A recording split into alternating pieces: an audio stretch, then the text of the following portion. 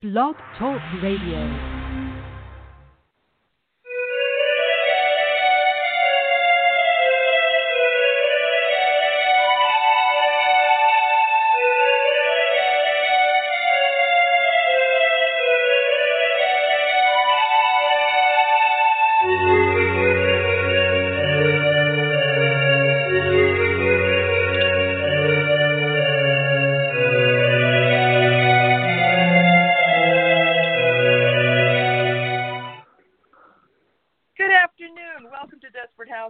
My name is Raina Starr. It is Saturday, December 12th. I hope you're having a good one. Desperate House Witches is not a GPG or even an R-rated show, so if bad language, bodily function, dirty talk, anything else I might say might offend you, this may not be the show for you, but I kind of think it will be because I'm really excited about today's guest. Desperate House Witches is brought to you by the one, the incredible, wicked one herself, Dorothy Morrison. Check out www.wickedwitchstudios.com. She is currently selling her 2021 home ornament blessing balls. And you know, I always tell you guys, you got to buy your balls in pairs. That's how it goes. But you don't have to. That's just me. Anyway. So if you need Dorothy's products shipped overseas, please check out theconjureshop.com and check at the bottom of their webpage, and they can help you out. So without further ado, I'm so happy to welcome Christopher Penczak for the hour. Hey, Christopher. Hello. How you doing? I'm good. It's really nice to hear from you. For folks who really don't know, to be chatting again. I know it's been a while. Christopher is the founder of Temple of Witchcraft in New Hampshire, for those folks who have been living under a rock and don't know. And somebody I really respect in the community, and is an author, a teacher, a professor, a brilliant man, a scholar of paganism. What else can I say about you that hasn't been said? Nothing, because everything's already been said. But I'm so happy to have you back. It's been quite a while. I don't believe I've even spoken to you since the pandemic started. So I was wondering how you've been doing. And so how have you been doing through it? What have you been doing? How have things changed in your practice and interactions? It's been weird, I have to say. It's weird and bad for the reasons and the suffering that's going on in the world, and I hate to see that. But at the same time, you got to deal with what is, and so trying to make the best of the situation and trying to find the blessings in the situation. Like, I'm realizing I miss people, which I'm an introvert, so sometimes that's a surprise as much as I appear to be super social. But at the same time, I'm realizing I don't miss travel. I like being at the places, but I don't like getting to the places. That was getting kind of old, and I travel a lot in New England, and I'm like, oh wow, every day now I have at least an hour to 2 hours when I'm teaching, and I can just hop on Zoom and hop off and go to bed. So I'm like, that's a novel idea, but I'm also realizing how exhausting the online forums are, although it's great on one level, and I do have that time of not having to drive after teaching. It's a different type of energy, and it's hard to read the room, and it's hard to read people, and, sometimes you feel like more like you're entertaining than teaching because, you can't get an automatic reaction, or it's blank screens, or people's videos are off, or things like that. So it's been weird, but I'm trying to make the best of it. Yeah, but I would think that, as a teacher and somebody who's been doing this a really long time, you've got a great handle on your subject matter, and I think people are generally coming into it knowing what to expect to a certain degree. So I wouldn't be I know it's hard when you don't have a reaction from folks. You're kind of like, is anybody listening? But they're listening. You know what I mean? It's like you can't hear it or see it, but it's actually the same.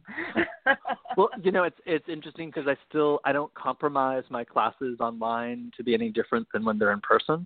So if I do a lot of meditative work when I teach, and so I do it on Zoom as well.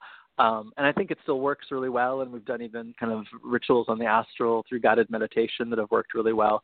But at the same time, it's a different dynamic of reading the energy. There'll be times when you have a group of people and you're leading them into a place, and you can be like, all right, now it feels like it's time to move on to the next thing. And it's hard to gauge that online, but I'm still doing it. Just you have to reach out a little further, I guess. Yeah, it's definitely a different vibe. I guess Yeah. for someone who likes to be surrounded by folks. I mean, I love being around people, and it's funny because I've learned, thinking I'm an extrovert, finding out, oh wow, peace and quiet is really kind of cool. So I think everybody's going in the opposite direction, which is weird because I'm a very huggy person. I love seeing my friends. I love hugging everybody. I've missed the one thing I always get to every year is Mystic South, and that got canceled.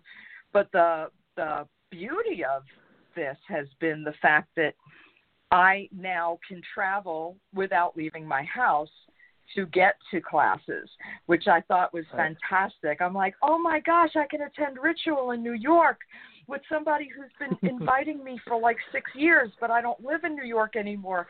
And now I'm there virtually. And it's just wonderful. So, yeah, I'm kind of learning the actual opposite, that maybe I'm more introverted than I thought I was. It's so strange. Yes, it is.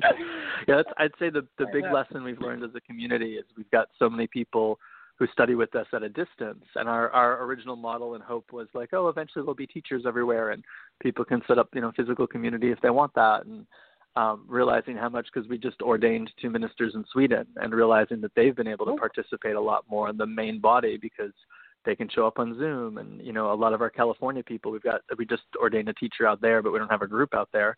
So, the few students we have on the West Coast can hang out with us on Zoom. So it's been really good, and trying to figure out whenever we can go back to normal, whatever that is, how do we keep that going, and how do we make people still feel connected? Well, and I think that a lot of folks have realized the value of, and Zoom is exhausting because I think technology in and of itself is exhausting. Yes, I agree. Because it takes, I don't think people realize that the emotional and energetic investment in doing something online is sometimes even more difficult for the reasons you mentioned earlier. You're putting a lot into the same, you're trying to have basically the same experience as if you were in person. I liken it to an argument I once heard Meatloaf have with Melissa Etheridge, and she was like, oh, I'm all about the crowd and I'm all about the energy flowing back, between us all. And Meatloaf's like, I don't care if it's 3,000 people or 3 trees, I'm giving the same damn performance. And I imagine for our folks, it's the same thing. You want to give the same investment of yourself and the material, no matter how many people may be listening, whether it's 3 students or 300 students. So, yeah, I can see where, the medium is more draining. So I give you a lot of credit, because while there are some blessings to it, having international folks and people across the country be able to attend, I don't know if folks realize how much energetically it takes to translate it. It's not quite the same, Exactly. And it's tiring. Yeah. Technology really wears me out. Have you been finding that?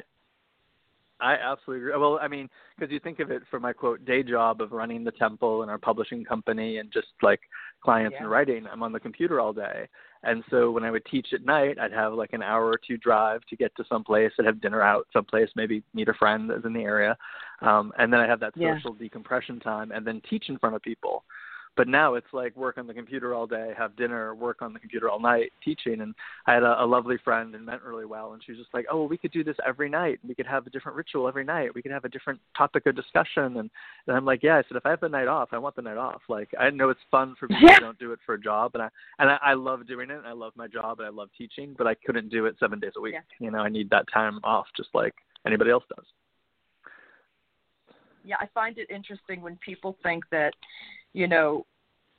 teachers and, folks involved in paganism or witchcraft as their full-time life, day job, night job, all the jobs, that people actually need a break from that too. I find that very interesting, because folks are like, well, don't, you're doing this and you're doing this. Why don't you do this day, and this day too? And I'm like, because you're going to kill me.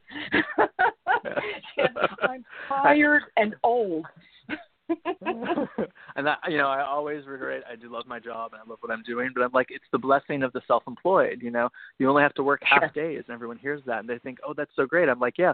So, in your day, pick 12 hours, and every day just work 12 hours, only half a day. Like, they're like, oh, I was like, yeah, to be self-employed, you're probably working more than your 8-hour shift, Absolutely. I mean, ritual doesn't just come down from the sky. It has to be thought out. Classes have to be thought out. You have to have a beginning, a middle, and an end. You have to have a curriculum. I mean, this is not a joke. This is a real thing, and I think sometimes folks forget what goes into being a teacher, what goes into running a college, because it's really a college. I mean, this is not just a once-in-a-while course you do on occasion. This is what you do. And I think folks really kind of need to understand that a little bit better, because I think for most people, witchcraft is kind of a path, a secondary thing. It's easy when you don't have to actually put the work together. I mean, of course, you have to do the work when it's given to you, when you go and seek it. You have to be willing to put into it, of course. But these things are created and lovingly culled. I mean, it's not just, we're just going to throw this piece of information at you. You've got genuine curriculums that carry through a year. I mean, please explain to folks what goes into that, because I don't know if folks understand. We're in an interesting situation because of COVID right now. So I do, as you said, I run both in-person and online schools, and have trained teachers to teach locally who are now teaching online in their areas because of COVID. And I think because people have so much time on their hands, everyone's like, oh, another online class, I'm going to sign up for it. And I think that's great. But at the same time, it's realizing that, it's not just show up and you graduate or show up at your leisure. When we run classes, we have some classes that are like that are just like, here's the material, go at your own pace. And it's a Facebook group or, something like that for discussion. But our degree classes that offer membership and, higher education opportunities, there's homework every month, and it has a set beginning date, and you've got a due date for the homework, and there's a set end date. And, we have not quite semesters, but we do, 13 months, and then we take a couple months off, and then we do another 13 months, and we take a couple months off. So at any one time, we just finished stuff up in September, and we'll start back up again in March. But at any one time, I've got 5 classes going that can be anywhere from 150 people to the smaller ones are around 30. And because of COVID, we had so many more people. Usually registrations open for 3 or 4 months, and we just closed down the first degree after a month because we hit capacity. And I've gotten a lot of angry letters of people saying, well, why did I get rejected? I'm like, well, your application had 1 word on it. Like, it's a whole self-reporting class if you're not going to write something. This is the medium by which we're doing it, and we accept people of all different education levels and backgrounds, but you got to write something. And then people who missed the deadline, people have been like, oh, well, I thought it would be open since the class doesn't start till March. I thought I had till March to do it. And I was like, no, we put an announcement out because we had so many people get your application in, and people are like, well, why can't you just run another one? And I'm like, because I spend time, and we have staff that spends time, and everybody gets a mentor. And, I can't have 1,000 students because we don't have that type of support. We do it to the capacity of the level of support we have to make sure people can get a good education and get the support that they need. And, but it's interesting in the days of online stuff. A lot of people think it's almost like commerce and the customer's always right, and this kind of sense of the school should be what I want it to be. And I'm like, there's schools out there like that, and I think that's great, but that's not what I'm doing. So if you want what I'm doing, this is what we're doing, And it does. I'm doing advanced classes now, and I'm setting up 9 months for next year of totally new classes, and so I've got to spend my winter break writing those up. Yeah, and I want people to understand that and hear that, because, and I am throwing absolutely no shade on anybody that does courses that folks can just sign on to, but not everything is the same. And I just wanted to show some appreciation for the fact that you are an actual teacher, an actual professor, and you are running an actual school. No, I just think folks tend to lump things in together when they have a certain idea of things in their mind. And I just want it understood that, there are actual classes that you wouldn't do this in a college that you would have attended a year ago. You have to show up. You have to do the work. There is a set time where it starts. There's a set time when it ends. Your assignments have to be turned in. You have to get graded, which is another part of what you do, I'm sure. Right. Yep, absolutely. So, I mean, there's no such thing as a teacher who's not working. I used to hear about, because my father was very big into this idea that I would become a teacher. And what he kept missing was the fact that teachers don't stop working in the summer. They may not have to Right. go to the physical building, but curriculums need to be built, and things must be prepared for a whole new crop of students every time classes start. So I just wanted to really kind of make people more conscious of the fact that this is not just you're doing a series of classes, come when you can. It doesn't really work that way in your situation. Yep, exactly. Now, and we have some what I refer to as fun classes, but these are the important ones. So yeah, it's actually exactly like you're talking. So thank you, I appreciate that. No, I appreciate that you do it, because it has to be a labor of love. Nobody is getting rich as a teacher. Very true. The expenditure. Well, I mean, it's true. You have staff. You have materials that have to be handled and taken care of and organized, and it's not simple. I don't envy teachers. I don't have the heart for it. I wish I did. It's not a calling for everyone. So, I'm very appreciative of all of our teachers. I think it's, you're to be commended for your love for community to put it together to make it happen. Thank you. So, yeah, thank you. No, thank you. But you had mentioned in passing, quite frankly, and I wanted to circle back to it, Copper Kettle, and you've got some stuff coming in. Oh, I'm sorry, Copper Cauldron. Sorry, don't kill me. I'm so bad okay. today. No worries. You're so forgiving.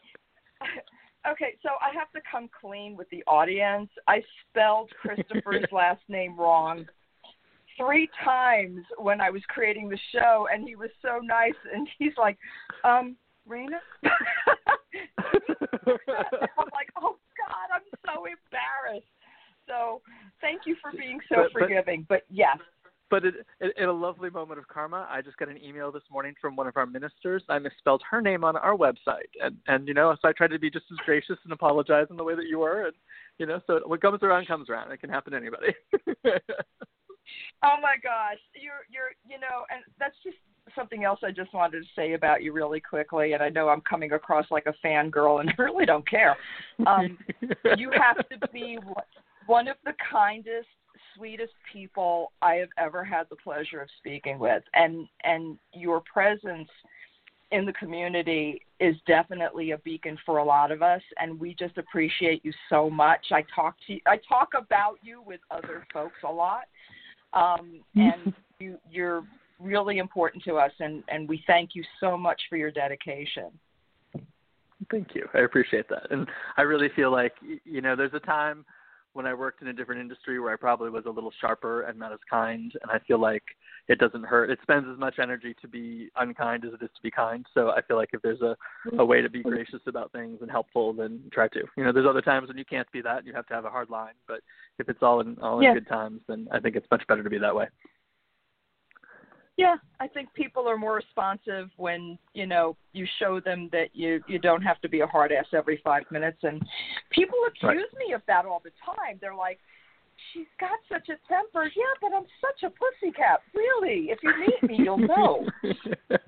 I don't know why they think I'm so horrible, but okay. So, Copper Cauldron, what's coming out? What's happening? So after a little bit of a hiatus, I took a break from doing some writing to actually help with Lori Cabot and some of her projects. So we ended up putting out Lori Cabot's Book of Shadows and her Book of Visions and her Book of Spells. I am now back in the swing of doing things for me. So hopefully, I was hoping to have it out by Yule, but it might be out by January. I have a really weird and wonderful book I'm excited about called The Witch's Hut. And it's not fiction, but it's not a how-to book like my usual books. It's more of, I've been describing it like a parable. And basically it's kind of a teaching story where people, the villagers have a rout of bad luck and they blame the local witch. And they end up on her doorstep basically wanting to do her harm. And this is her response to them. And it's sort of teaching magical philosophy and self-responsibility and victimization and blame and, you know, all those kind of things that can apply whether you're a witch or not. But I think if you're a witch, you'll see our teachings in it. And if you're not a witch, I think you'd still get something out of it spiritually. So I'm very excited about that. I did the interior artwork for it and even the cover art for it. And so it's a little book of maybe 60, 80 pages. But I'm hoping to have that out as kind of a special hardcover artistic edition. So that's the big news. And then soon after that, we have a book on candles coming out. I have a series of spell books I've been working on. So the first one was on writing spells. The second one's going to be on candle magic, and that hopefully will be out February, March time. It's called The Lighting of Candles, and it's really going to be focused on all manner of candles, primarily from a witchcraft, Wiccan, pagan perspective. I know there's been a lot of stuff written much more from a kind of hoodoo perspective, which I love, and I definitely talk about how that influences. There's, you know, the back in the day when, you know, the one occult store served, you know, hoodoo and ceremonial magic and Wicca and even Satanism and all that, and a lot of things kind of melded together. So I'll talk a lot about shaped candles and things, but primarily from my experience as a witch. And then my last big thing for the end of the year, I have a book on The Goddess in the Cauldron, is what we're calling it until it goes to print, but I think that'll be the final title. And it's about the alchemy of all our cauldron myths. So it starts with Caradwyn and Taliesin, and it looks into different forms of the Holy Grail and different images of the witch's cauldron. But it really focuses on the image of the goddess, the divine feminine, as the initiator of the cauldron mysteries. And part of it's alchemical, so it gets into making potions in the cauldron and using those potions in ritual. And other parts are more about visionary and mythology. But I'm pretty excited about it. And with the Gunderstup cauldron and looking at the different panels on the historic cauldron and what they mean. That's exciting. Yeah, so it's a busy year. So after having a couple of years and not a whole lot coming out on my own, you know, making up for it this year. Well, that's great. And it sounds like you've got multiple things coming out within a relatively short amount of time.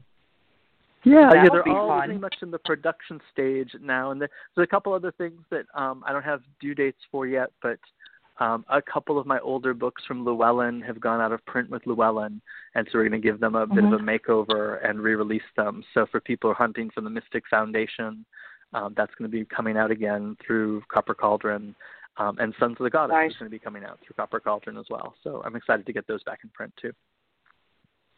That must be great to be able to have your own control over publishing.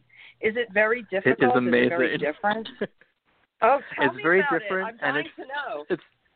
It's difficult, and there's drawbacks and pluses to it. But I'm going through and talking with different projects with mainstream publishers right now, and although the projects are going well, it has really reiterated for me about how much I really love having the control and the final say, and not having to kind of spend a lot of energy on any type of creative conflict.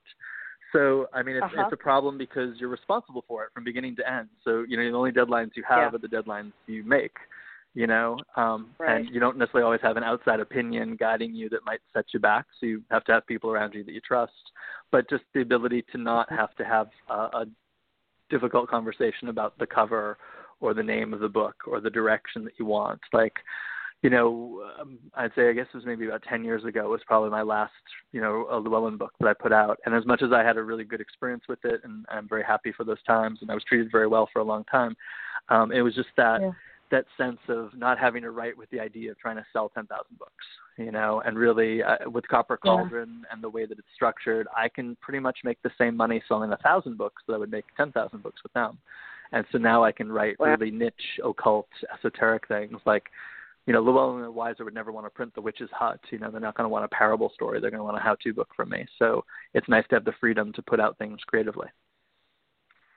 You know, I wanted to ask you really quickly about The Witch's Hut because, you know, I was listening to you describe what it's about, and I was wondering how much of that you took from, you know, just experiences that are actually happening in some of the more remote villages where people are being ostracized and in some cases murdered because they're being accused of witchcraft. Yeah, well, I think it's the story of our people that hasn't stopped. I think a lot of people think, oh yeah, that doesn't happen anymore, but that still happens all across the world. Just, not necessarily in Western Europe or America, although there's still prejudice in America. But I think it's a tale that we're kind of told when we get into this, when we learn about the burning times and different characters and different views of how it can be. But I think it's something common to our heritage. So really kind of looking at it and making it be all of our stories. And then I think the conversational parts of it are the types of conversations you and I might have with people who are not practitioners. When someone wants to know, well, why do you believe magic works? Here's the witch telling the villagers, this is what it means to me. Why do you believe in the gods, or what are the gods? This is what it means to me. And her whole take is kind of like an old elder, from the craft. And she basically says, I don't care what you believe, but you ask me, why is this happening? I'm going to tell you why it's happening for me, or what this means to me, and take it or leave it. Right. Oh, that sounds amazing. I can't wait to read it.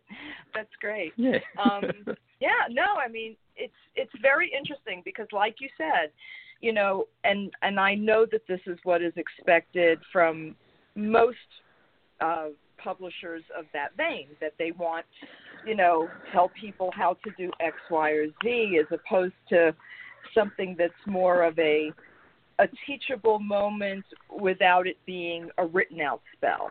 And I appreciate things that run that way, because I don't find that we have a lot of that. Yeah, I found, I won't say the breaking point for me, but the point where it became clear for me, I was doing a book, but it was The Witch's Heart, and the vast majority of it is it's a love spell, love book. And so it's about meditations for love and spells for love, but I'm also like a minister, and I do, life.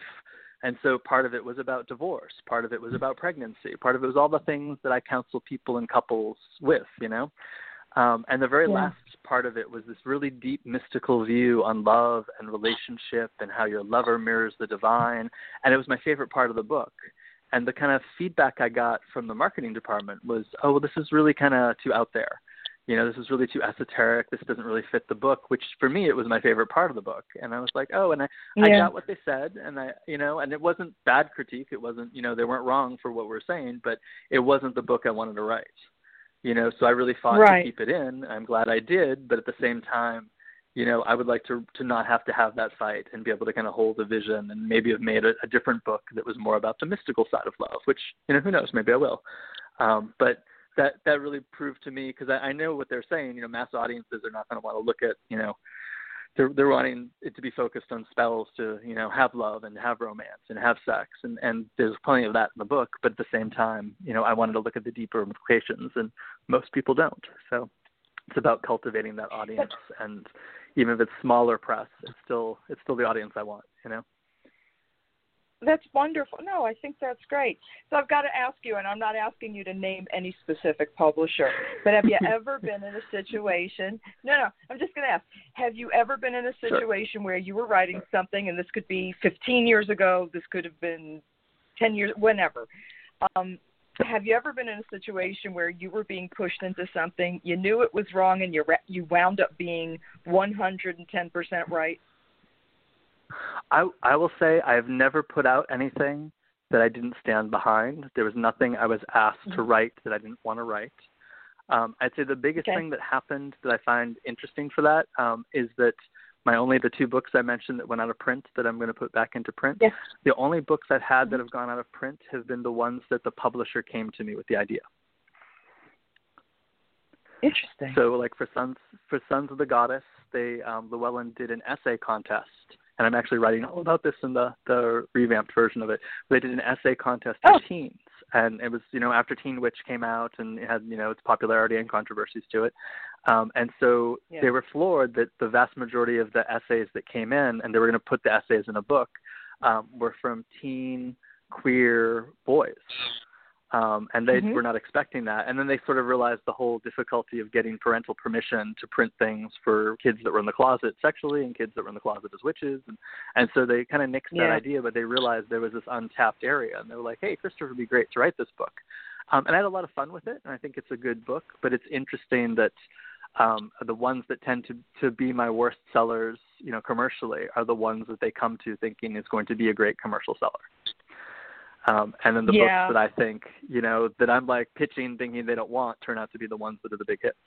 Like, interestingly enough, my first publisher was Weiser, and they turned down Inner Temple of Witchcraft, which is probably my most popular book.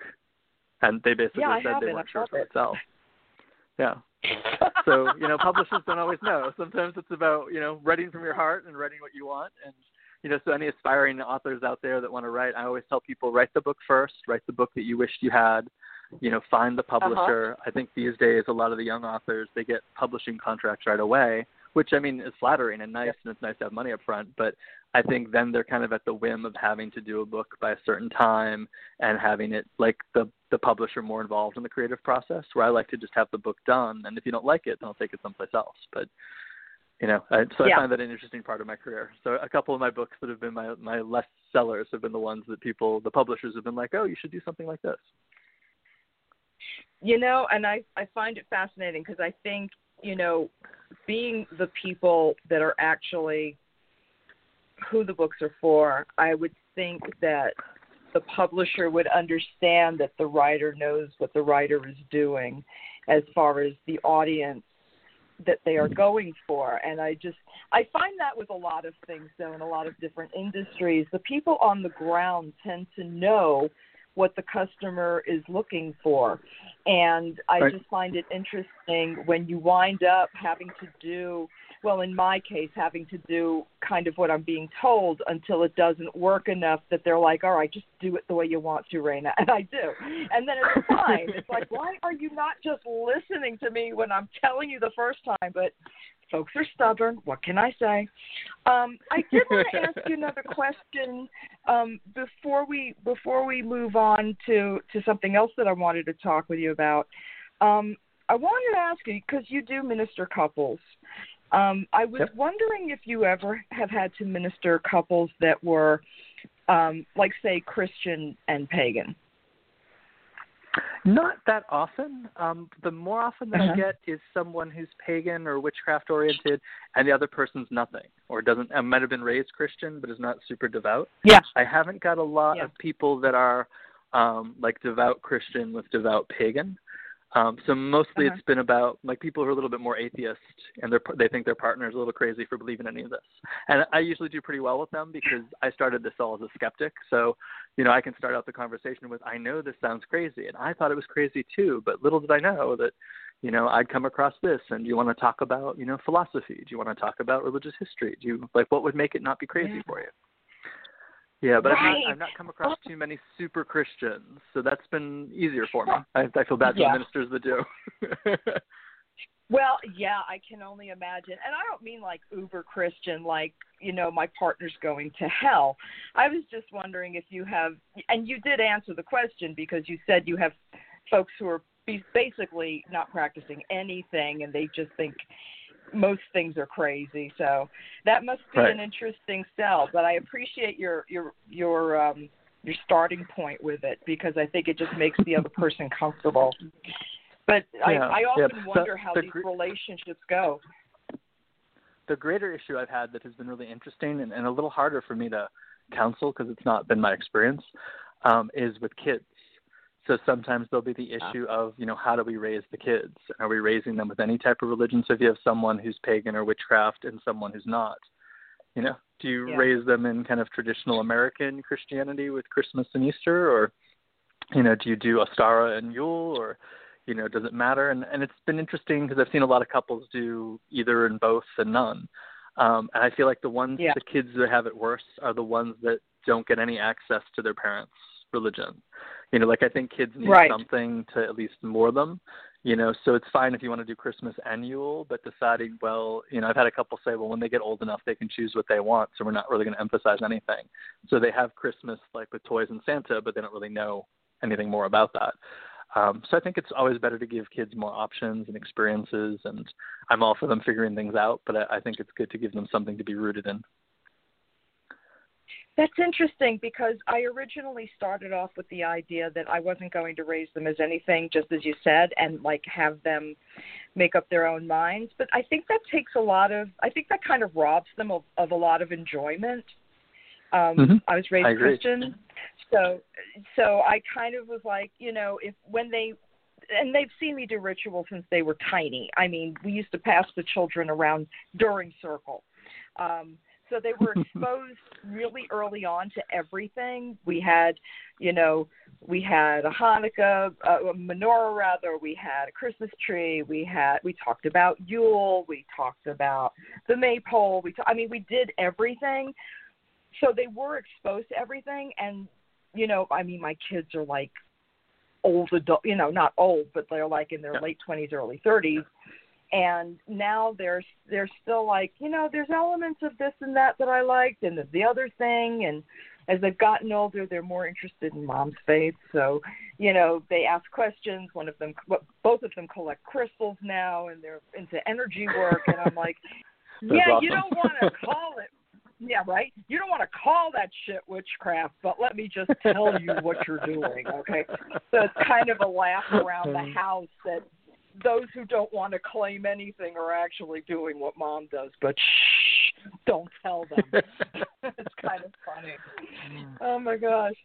And it's funny. I was talking to somebody this morning, and we were talking about respect, and we were talking about, last night I was having a conversation about ancestor veneration and, that you should go to your ancestors more often if you're someone who doesn't generally do that. And I have to admit, I don't generally do that because I don't have the greatest ancestors in some cases. So I got to talking to about that last night. And then I started thinking, well, I revere this person as an elder in the community. And then I started thinking, well, what makes an elder? And then I was having a conversation with somebody else this morning about respect and being appreciative of your gifts without coming across like an asshole. Because sometimes our folks can be a little bit asshole-ish. It happens. That's true. But it's true in any situation. But I wanted to get somebody else's idea. What actually is an elder? What does that actually mean? Well, in our community in the Temple of Witchcraft, we have kind of a division of the concept of elder. So we always try to be really careful at how we're using that. So there's elder in the sense of rite of passage, and that's very chronological, and that may or may not have anything to do with your level of time as a practitioner. And so I don't want to say, we have an elder in the community who calls it the Hooray You're Old party. I think it's a little bit more than that, but I get what you're saying with it because, it's the idea of marking a rite of passage in terms of time, in terms of life stages, and regardless of what your background was, I recognize you as an elder. Someone who's an elder can be someone who's elder to you in age. Someone can be just an elder that they've passed a certain chronology, and we assume because of that life experience they have a perspective and they have a wisdom. And then there's elder of tradition. And I remember having this really interesting experience that I was glad it was about me, but it was interesting to watch it sort of from the outside because people were talking about me. And I was at a festival, and there was a gentleman who was much, much older than me. He was in, I think, his early 70s at that point. And I didn't know him super well. And there was another gentleman who's probably in his late 60s, early 70s, who I knew pretty well and was a friend of mine. And the man that I didn't know as well had just come into Druidism and paganism in the last couple of years, so maybe he was practicing somewhat seriously for maybe 2 or 3 years. And he really had this sense of, and it was a festival setting, so we're only all together for a week in kind of a special community. And he was sort of giving us all this speech about, demanding respect as an elder, not so much as a chronological elder, but as like, he should be running the ritual, or he should be doing this, or you should be asking him about this, or he'll do the divination of this. And all of us who've been practicing for 15, 20 more years than that were like, oh, I don't know, if he knows how to do that, or that doesn't seem right, or, his basic magical theory doesn't make sense there. And that kind of crux of, do you speak up and correct this person who's a chronological elder? And it was my other friend who was the older gentleman who'd been a practitioner for, almost all his life since he was early 20s. And he had to pull the guy aside, and he goes, so, if you'd like elders to be respected, you should basically shut up right now and listen to what Christopher and somebody else in the group that was my age is saying, because by level of practice and level of time in the community, they're your elders. And he couldn't compute that. And I knew if it came from me, that would not go over well. So it's nice to have somebody that was also his chronological elder to be able to share that with him. And so it's always kind of stuck in my head when I think about elders. I think a part of it is how much have you been practicing? what has been your dedication to community? You know, someone who's a solitary practitioner for 30 years but has never talked to anybody, never done anything in community, it's hard to say, hey, you're my elder. And somebody who's been practicing for 15 years and has led stuff forever and has really taken the lead, you know, I might look at them and be like, oh, yeah, you're an elder.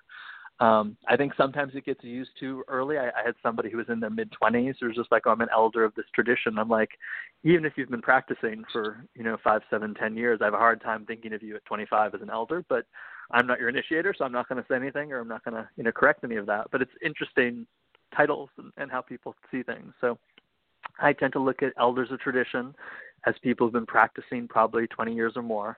And that they're somehow involved or have responsibility in community and are willing to share it. Yeah, I find that the term does get overused, and it bothers me because age is, and because people seem to gravitate towards it being an age thing, and I'm like, no, honey. Yes, I've been practicing for over 40 years. The problem, however, is I'm not an elder of shit. I'm old. That's not the same thing. And I just think people feel that there's a passage of time that instantly gives you a level of authority. And I will tell you that I have dealt with people who have been doing the exact same thing, who have not served community, doing, like maybe ritual with 2 or 3 other people for the last 30, 40 years. And it's like, that's great. I'm glad you know what you're, because I'm just a bitch, and I know that. But it's like, yeah, you know what you're doing with your little group, but what are you doing outside of that? Are you helping anybody out? Are you, learning anything? Are you getting more knowledge? Are you listening to other people who are teachers? And a lot of the time I get, well, these young kids, and I'm like, well, what do you mean these young kids? Slow your roll, because these young kids, quote unquote, see the air quotes, they're doing more. They've written books. They're doing classes.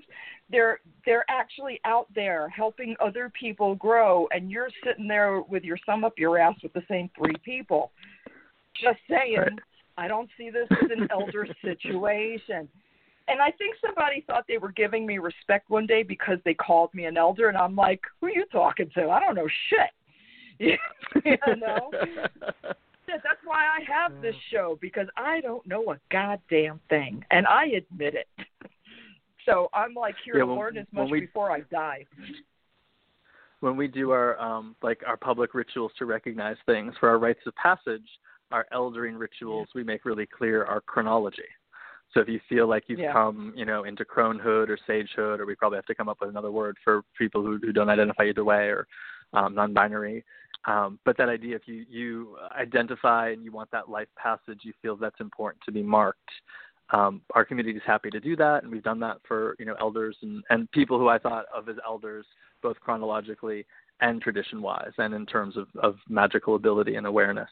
But we always make clear that the public ceremony is of a rite of passage of time.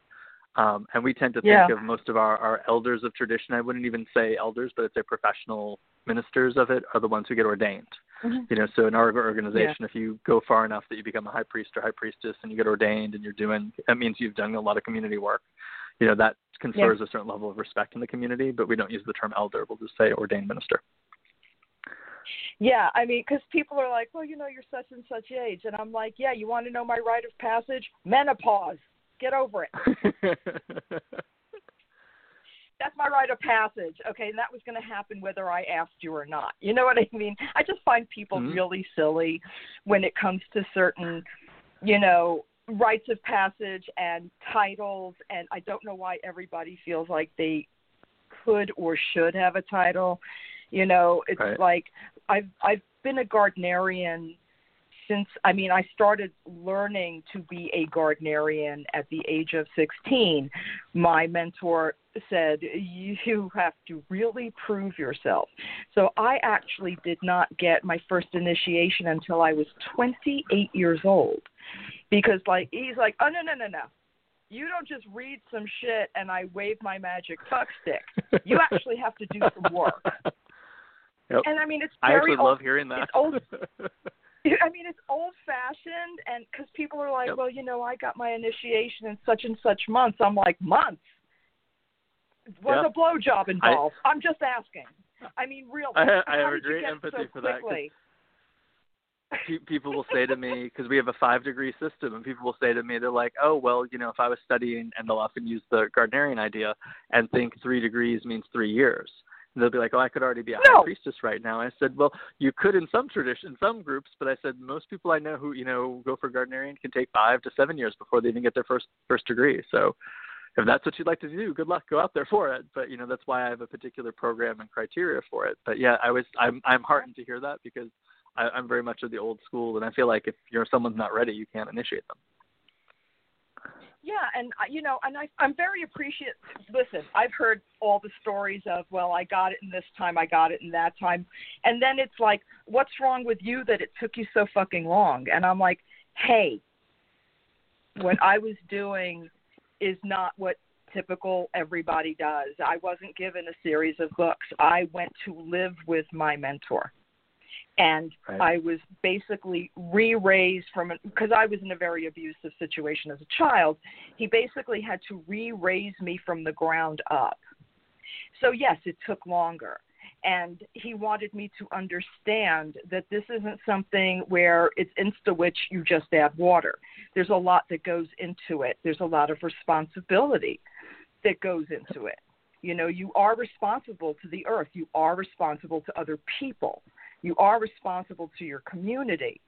So it was a real 12-year process. Nobody was just going to hand me anything. And I have no problem with how other folks do their thing, but for me, I'm old school because that's how I was raised. And I don't think that should be denigrated.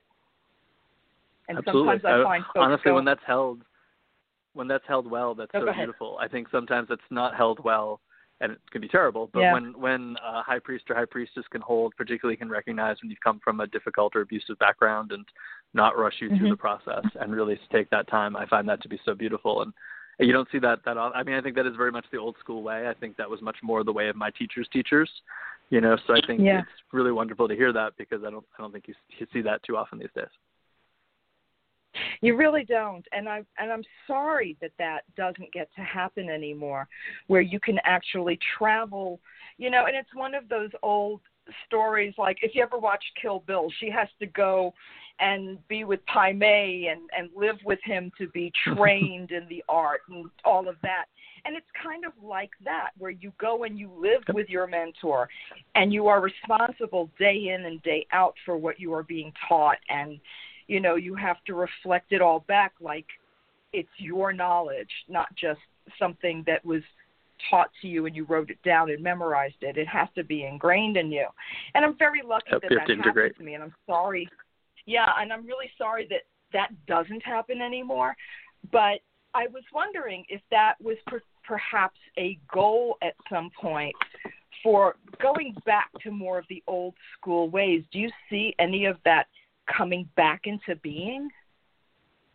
Well, that's a really great, interesting point. I think in my own personal vision and what I'm trying to do in our community and looking at the larger arc of the community outlasting my life and, what are our goals as a group consciousness that goes beyond any one person or personality.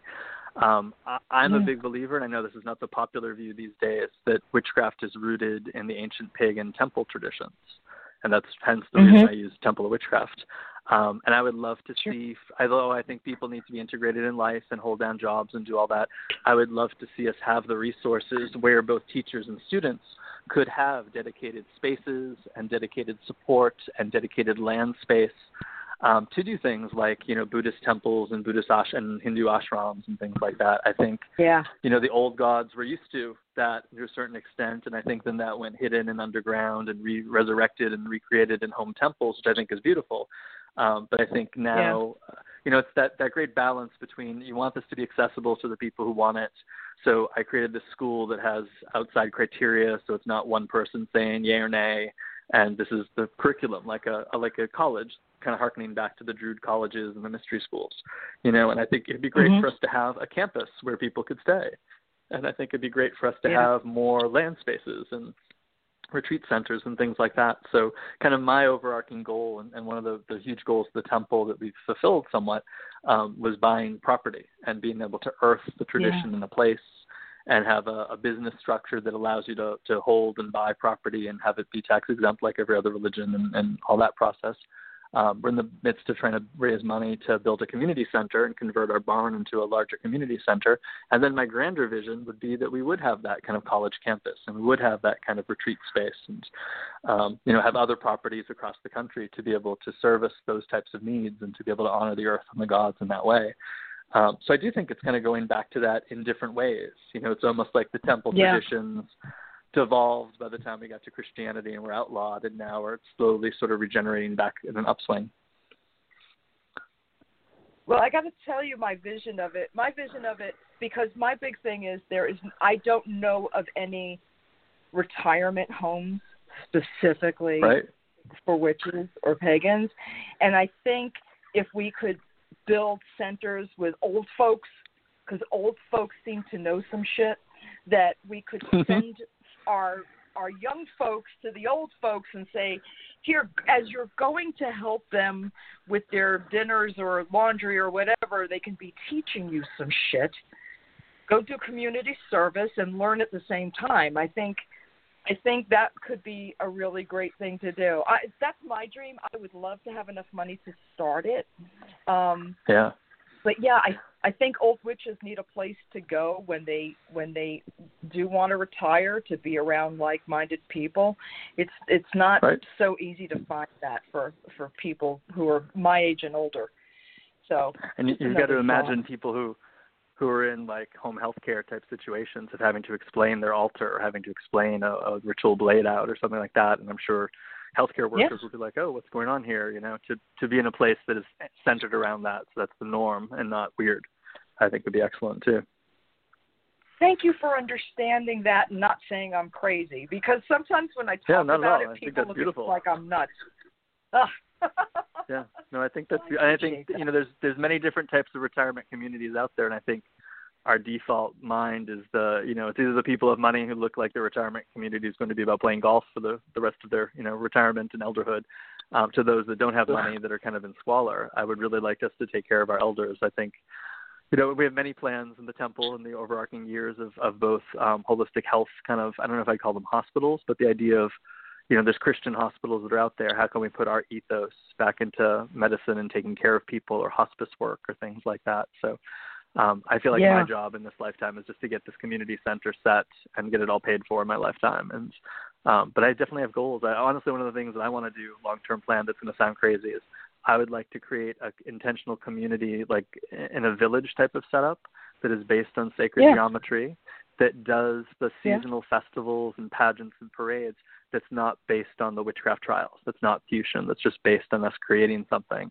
and have people come to it like a tourist attraction to be able to see people living the life of the witch, and have our shops and have our healing centers and have readers and things like that, but also have real people living in it, holding down regular jobs. When do I move in? I would love that. Or that's our third phase planning. But yeah, hopefully, you never know with magic. We've got certain realistic goals right now of what we can earn for our fundraising. But it always takes that one weird random magical act where someone's like, "Oh, I've got a big amount of money, I want to invest in these things," and boom, it happens. So I've not held out the hope that it won't happen in my lifetime, but I have long-term plans and short-term plans. Well, now that you've mentioned fundraising, where can people donate? Where should they go?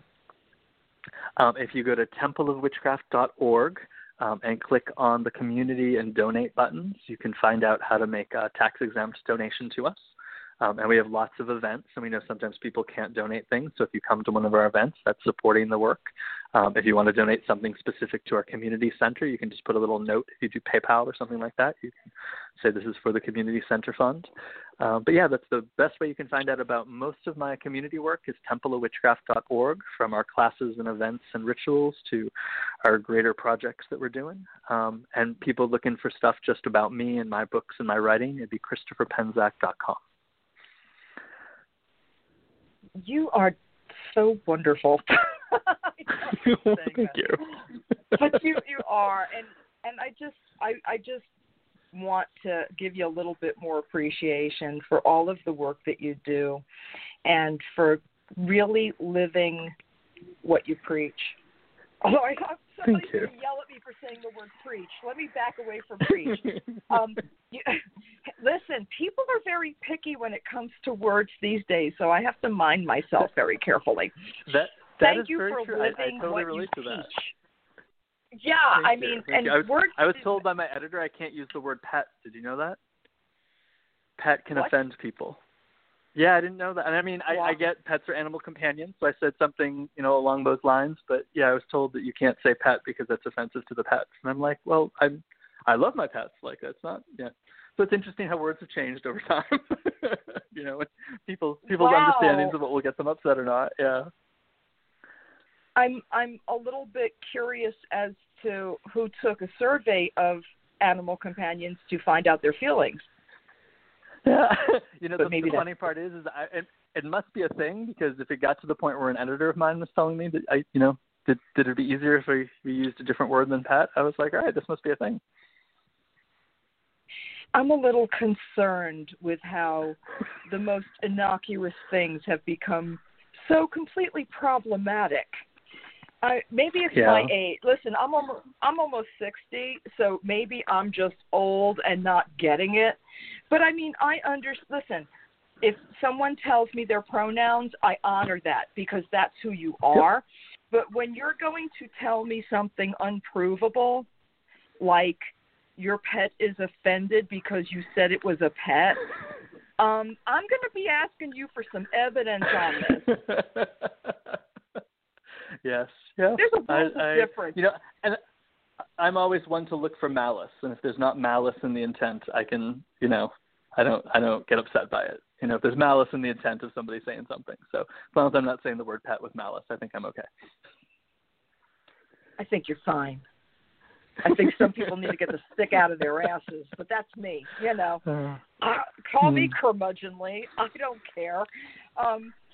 Anyway, Christopher Penczak, I adore you. You are definitely one of the things that makes paganism beautiful and lovely, and you make witchcraft real for people in ways that other people can't. I mean, you're fantastic. I am a huge fan. I think the world of you.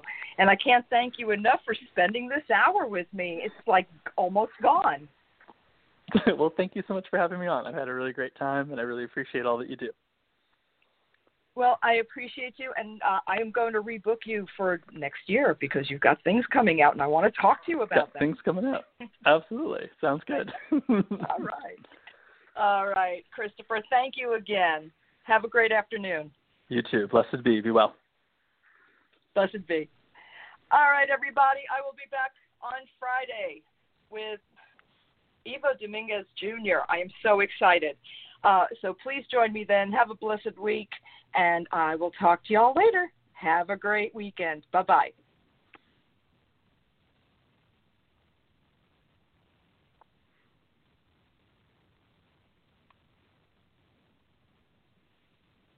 With the Lucky Land Slots, you can get lucky just about anywhere.